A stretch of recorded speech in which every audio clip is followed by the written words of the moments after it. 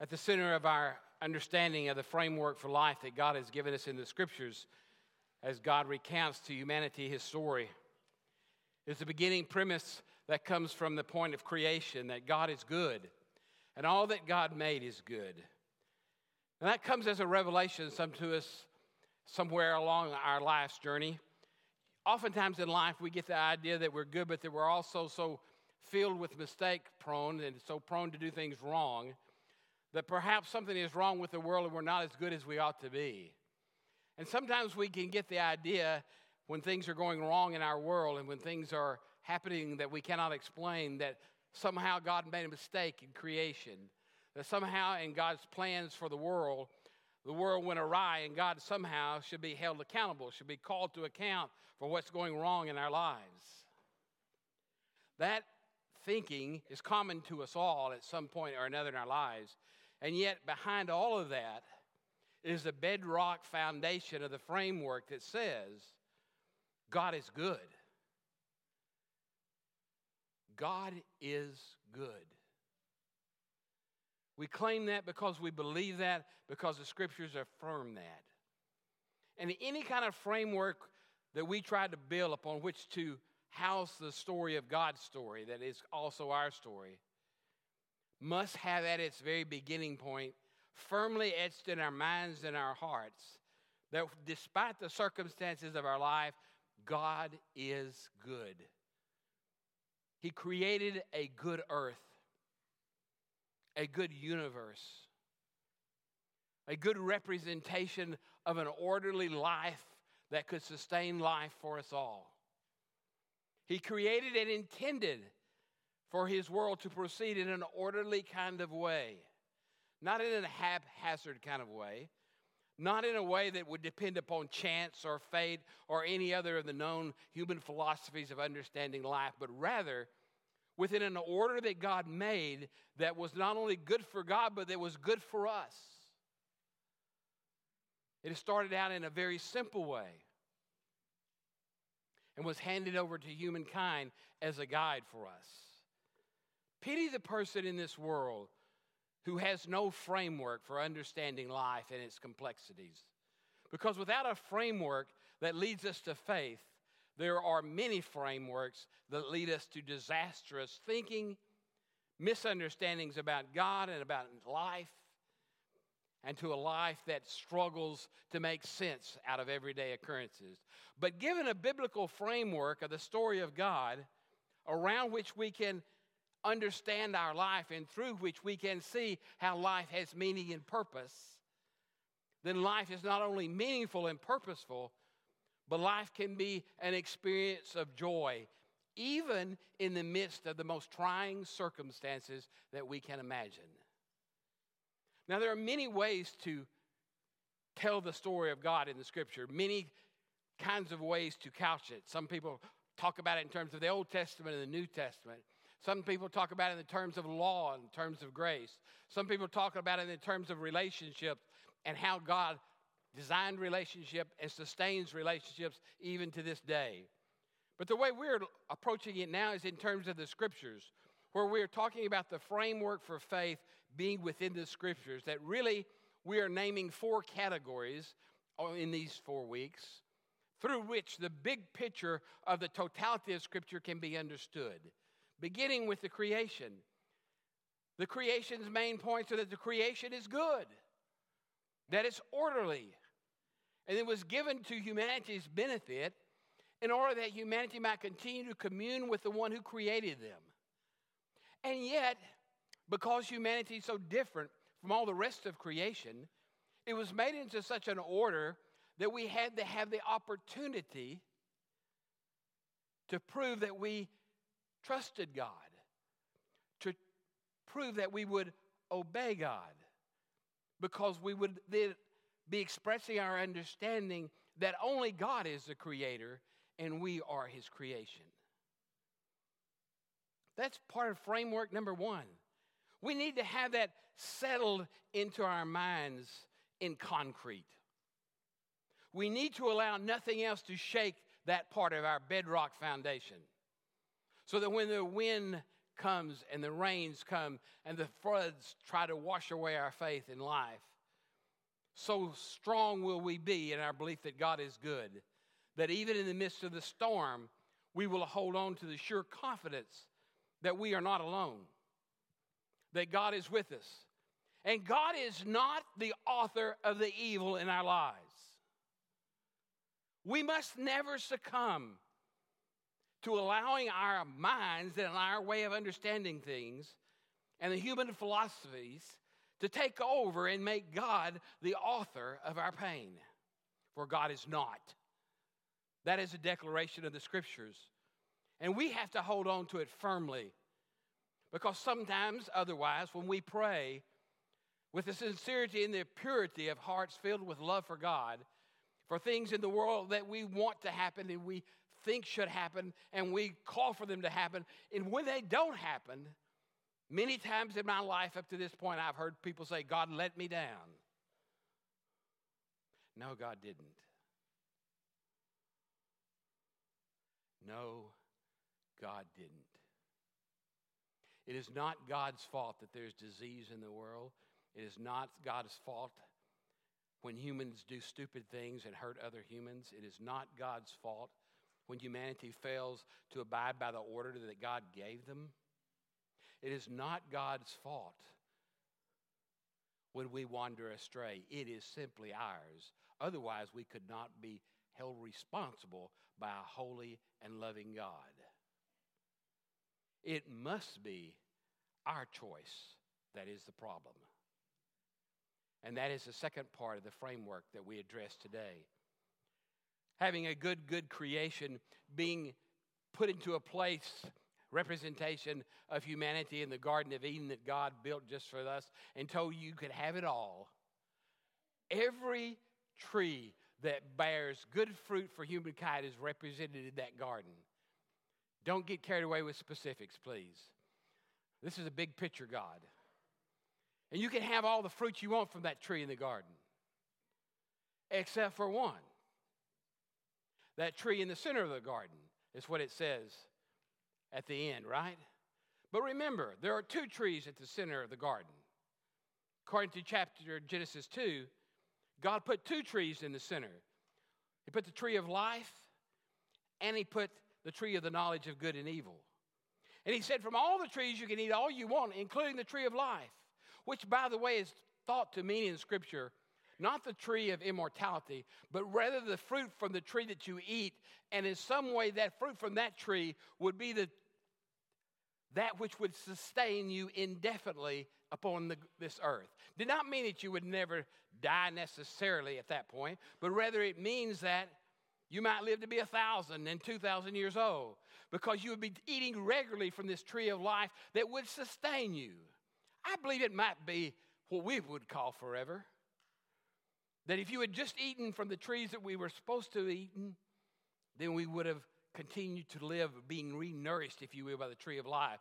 But in God's wisdom, and because God was God and we are not, God placed a second tree. And he said, from that tree, don't eat. Because when you do, you shall surely die. So you can have it all but that one thing. This is your opportunity to bring glory to your Creator. This is your opportunity to prove you will obey me. This is your opportunity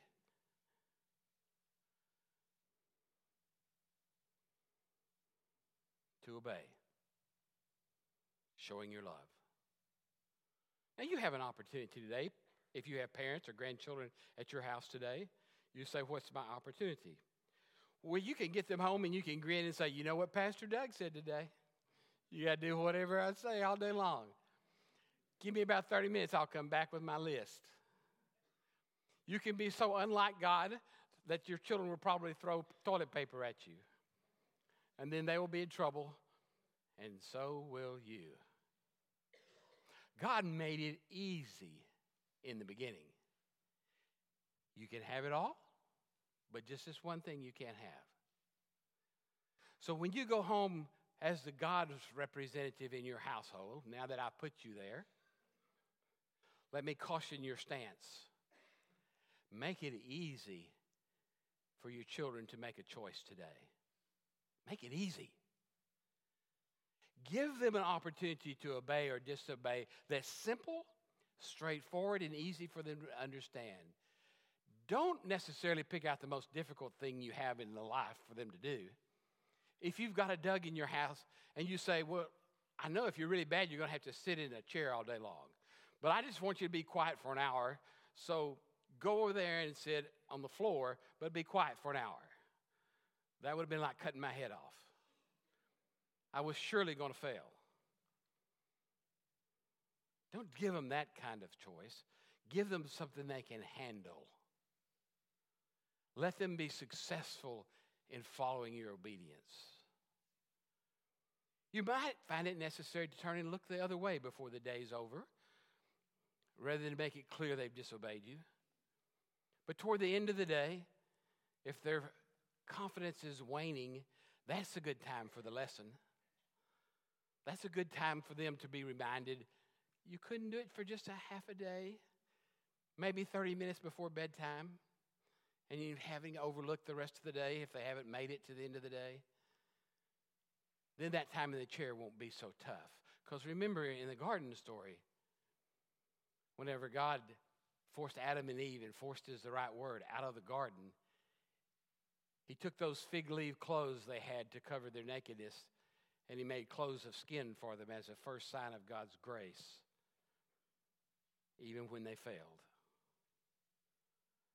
You see, God is a very graceful, loving, good God. And he put them in this place which had all the benefits that you can imagine, but he had to be sure that they were willing to be his children. They had to make a human choice. Only we humans have the right to make that choice, for we are created in the image of God. And in this story, this man who had access to God and fellowship with God, we might say communion with God, this man who was used to hearing God's voice in the cool of the evening, walk among him and go out and chat with him, this God who was used to having all he needed to eat and was not worried about sickness or struggle or strife, this man who was in that situation knew he had one commandment he needed to obey. One commandment. But that was a hard one because, you see, there was another person in the garden, a serpent, the scripture calls him. Some people call him the tempter. Some people call him Satan. And you see, he went to work on the woman. And he pointed out to the woman how good the fruit looked. I wonder what fruit it was that looked so much better than all the other fruits of the garden. Don't you wonder that? It's not the proverbial apple, right? We don't know what fruit it was, but it must have been a luscious-looking fruit. But I'm not so sure it was the appearance of the apple that really was the problem. It was the words of the serpent that said, God knows if you eat it, you will be like God. Oh, wow. I'll be like God. Now that fruit looks twice as good. If I eat from it, I'll know the difference between good and evil. I'll be like God. Not like a creature, but like a creator. She couldn't stand the temptation. She ate from it. She gave it to the man. The man couldn't stand the temptation that the woman was eating of it and offered it to him, and he ate it too. And the second piece of the framework of the scriptures and the key to the part of life is just this. God did not author that evil. Oh, some people say it's God's fault. He should have never put that tree of knowledge of good and evil in the garden. Well, then we wouldn't have had a choice. And without a choice, we wouldn't have been fully human. Without a choice, we wouldn't have been any different than any other animal in the garden. Without a choice, we could never express our love to God or our appreciation for God or have never been truthful to God. Without a choice, we could not bring glory to God. And we were created for the purpose of glorifying God and being in relationship with God. And in this quaint story that for us seems fairly preposterous these thousands of years later, is a simple prescription, or description rather, of the problem in the world, the problem of evil. And you say, nobody would really believe that. Yeah, you're right. A lot of people they just don't believe that. I get it. So they in their wisdom can go to all the philosophers for the thousands of years who've tried to solve the problem of evil, and they come up with what answer?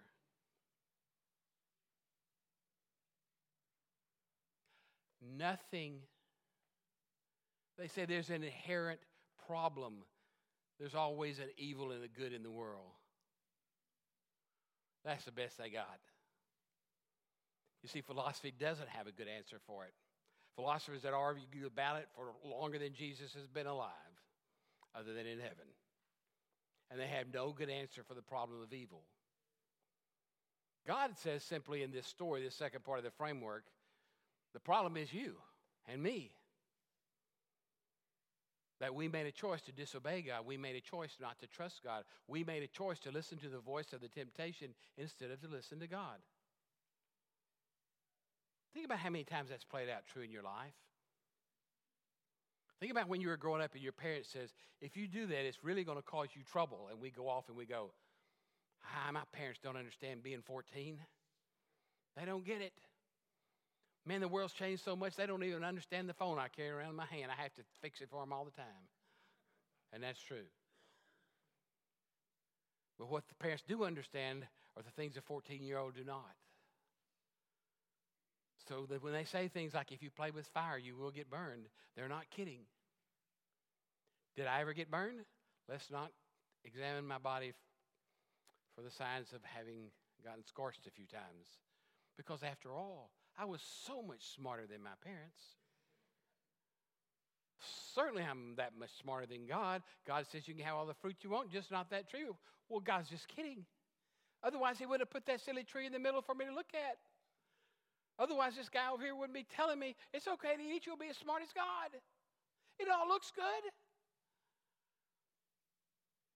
You think it's hard for children to obey, and we look at them and say, well, they just can't do it. Well, you know what? You can't either. And it's all for the same reason, but no one who's a Christian should blame God for that. It's human choice that brought evil into the world. In fact, it cursed the woman in the fact that she would have pain in childbirth, the story tells us in Genesis chapter 3. More pain than she was ever going to know before. And in fact, and this is a big one, her desire was going to be for her husband. Women probably don't like that. It's not real popular, but you know, the whole feminist movement has come around to that conclusion as well. Feminism didn't wipe away with the need to be married or the woman's desire to be married for most women. It didn't say that they were less than men. It just simply pointed out that men and women were better together when they were together. Pretty simple. Pretty plain. It's just what it says. You see, when you're told you can't do something, you immediately try to figure out, well, why would that be trouble? Well, maybe God was having a bad day when he wrote that in the scriptures. Why would God want me to do things a certain kind of way? Because God knows there's a certain kind of order to life, and that we're best when we live within that order. And so are your children.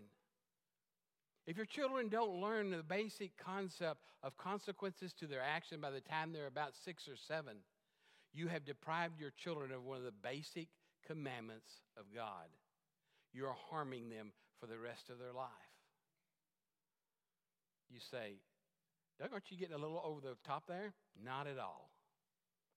The consequence of eating from the tree was death, not sitting in time out for 30 minutes. When God gives us an order to our world and we disobey it, we are bringing destruction into our lives. God believed in order. The whole book is orderly. The whole representation of God has an order to it. Doesn't always and immediately come into our focus, but it's there. It's there, and it's there with clarity and power. And life is best when we live within that order. We have to trust God and believe that if we're going to experience that reality. Now, for the man, what did he say? You're going to toil. You're not just going to go around and pick the fruit every day. You're going to work by the sweat of your brow until you return to dust, where you surely will. And lifespan begin even then to be shorter than God had planned. Because you see, they were also cut off from the tree of life, that which sustained their life perpetually. When you think about this story, you think about this description of evil, and you read where it says, even the dust, the earth, if you will, bears the curse of the sin, then we understand where disease came from and where calamity comes from and where natural evil comes from. I don't think there would have been a tornado in the Garden of Eden. I don't think there would have been a flood. I don't think there would have been cancer. You say, do you realize how simplistic that is, Doug? And I say, give me a better understanding of the world. Any of you.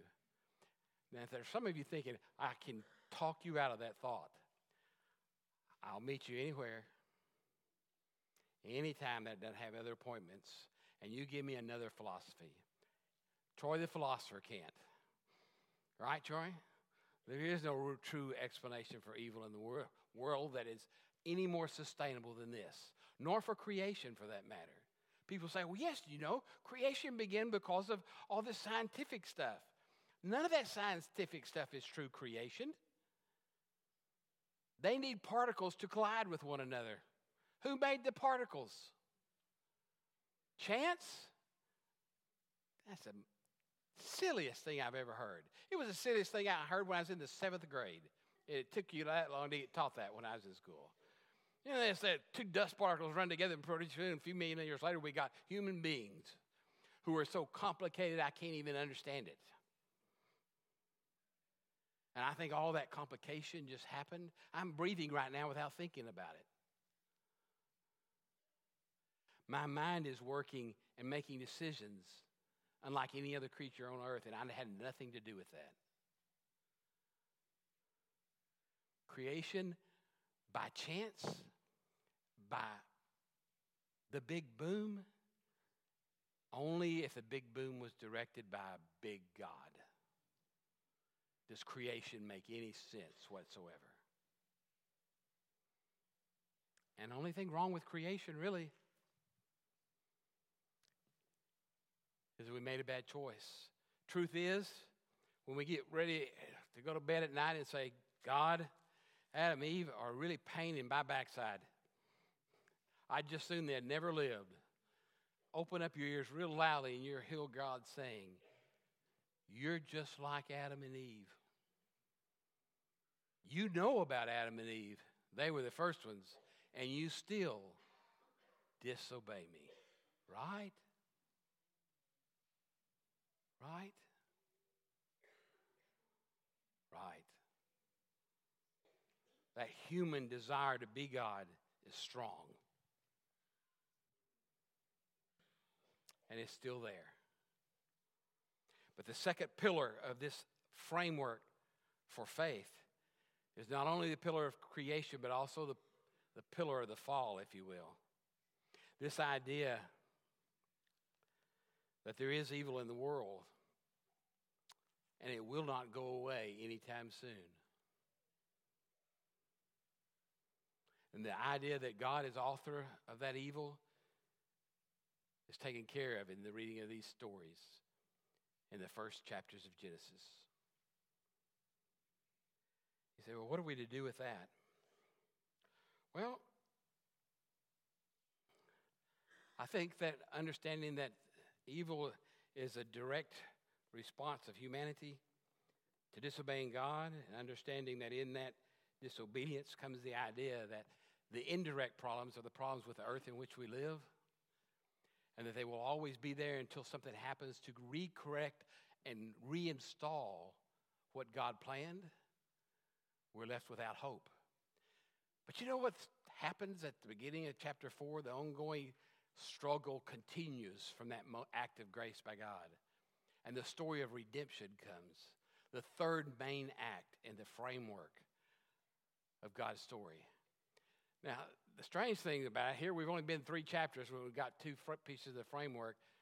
And this last piece, next week's sermon is going to be a doozy because it's going to cover from Genesis 4 all the way up until about middle of Revelation. I don't know how I'm going to preach about it either, but that's my task. Somehow, I'm going to make it clear that God has a plan of redemption in history next week. And he's working that plan out. Not the way I would do it or the way you would do it, but he's working it out.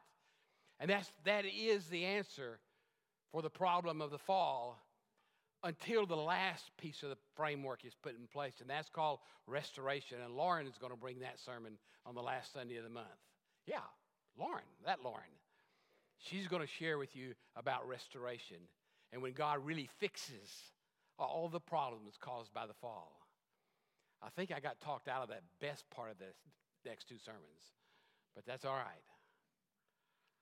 So today, just know that in order to be culpable and responsible for what goes in our life, we have to have a knowledge of the right and wrong. Did Adam and Eve know what they were supposed to do and not do? Yes, they did. We have to have the freedom to choose. How many arguments do we have with God about God giving people the freedom to choose? Why didn't God just make us all believe? I think we wouldn't be human and we wouldn't be in loving relationships because we'd have no choice. And the last thing we have to know is that we are responsible for our choices. And we cause most of our own problems, don't we? Not all of them, but most of them. And then the fall indirectly causes the rest. Doug's simple biblical framework for understanding the world. Well, preacher, you just can't believe that. That's too simple. Oh, yes, I can. And I'm willing to bet every breath I draw that is true. From now until I draw my last earthly breath. Because you see, the third part of the story about redemption assures me that God's word is true, and that truth resides inside me and around me and reinforces me as I continue to read from the story that is the framework for it all. And I look for that restoration that will come either when I die or when God completes his work on earth and everything is right again. Now, we don't know what part 5 is after the restoration. That's real fuzzy because the Bible ends. We don't have it. But God said this is the framework you need and all you need in order to live a joyful, purposeful life. If you're here today and that story means nothing to you, it can mean more from you starting today, right now. All you have to be willing to do is to insert yourself into the story of God and allow God to speak to you. And God will teach you the story and its truthfulness into your own heart and mind. If you've never done that, there's no day like the present to start.